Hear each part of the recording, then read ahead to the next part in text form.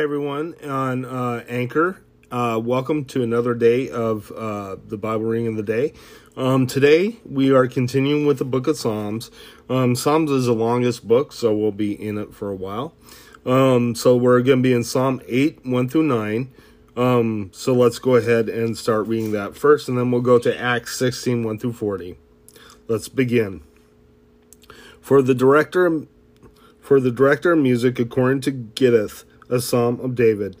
O Lord, our Lord, how majestic is your name in all the earth. How you have set your glory above the heavens. From the lips of children and infants you have ordained praise, because of your enemies, to silence the foe and the avenger. When I consider your heavens, the work of your fingers, the moon and the stars, which you have set in place, what is man that you have a mindful of him, the Son of Man that you care for him? You made him a little lower than the heavenly beings, and crowned him with glory and honor. You made him ruler over the works of your hands. You put everything under his feet, all flocks and herds, and the beasts of the field, the birds of the air, and the fish of the sea, all that swim the paths of the seas. O Lord, how majestic is your name in all the earth. Let's go ahead and head to your New Testament reading. All right, everyone. This is Acts 16, 1 through 40. Timothy joins Paul and Silas. Let's go ahead and read the scripture. He came to Derbe and then to Lystra, where a disciple named Timothy lived, whose mother was a Jewess and a believer, but whose father was a Greek. The brothers of Lystra and Iconium spoke well of him. Paul wanted to take him along on the journey, so he circumcised him because of the Jews who lived in that area, for they all knew that his father was a Greek. As they traveled from town to town, they delivered the decisions reached by the apostles and elders in Jerusalem for people to obey. So the churches were strengthened in the faith and grew daily in numbers. Paul's vision of the man of Macedonia. Paul and his companions traveled throughout the region of Phrygia and Galatia, having been kept from the Holy Spirit from preaching the word in the province of Asia. When they came to the border of Mysia, they tried to enter Bithynia, but the Spirit of Jesus would not allow them to. So they passed by Mysia and went down to Trios. During the night, Paul had a vision of a man in Macedonia standing and begging him, "Come over to Macedonia and help us." After Paul had seen the vision, he got ready at once to leave for Macedonia, concluding that God had called us to preach the gospel to them. Lydia's conversion in Philippi. From Troas we put out to sea and sailed straight to Samothrace, and the next day on to Neapolis. From there we traveled to Philippi, a Roman colony and leading city of the district of Macedonia, and we stayed there for several days. On the Sabbath, we went outside the city gate to the river, where we expected to find a place of prayer. We sat down and began to speak to the women who had gathered there. One of those listening was a woman named Lydia, a dealer in purple clothing from the city of Thyatira, who was a worshiper of God. The Lord opened her heart to respond to Paul's message. When she and the members of her household were baptized, she invited us to her home. "If you consider me a believer in the Lord," she said, "come and stay at my house." And she persuaded us.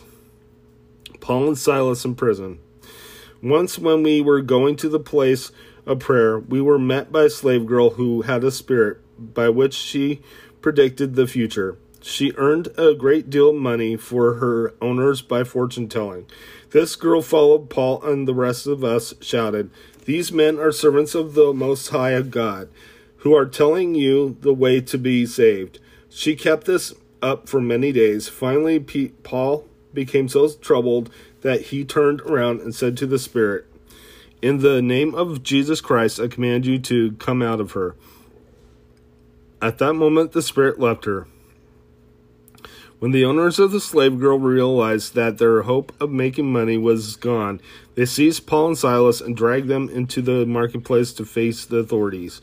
They brought them before the magistrates and said, "These men are Jews and are throwing our city into an uproar, but advocating customs unlawful for us Romans to accept our practice."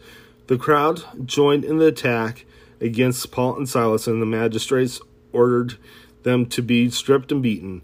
After they had been severely flogged, they were thrown into prison, and the jailer was commanded to guard them carefully. Upon receiving such orders, he put them in the inner cell and fastened their feet in the stocks.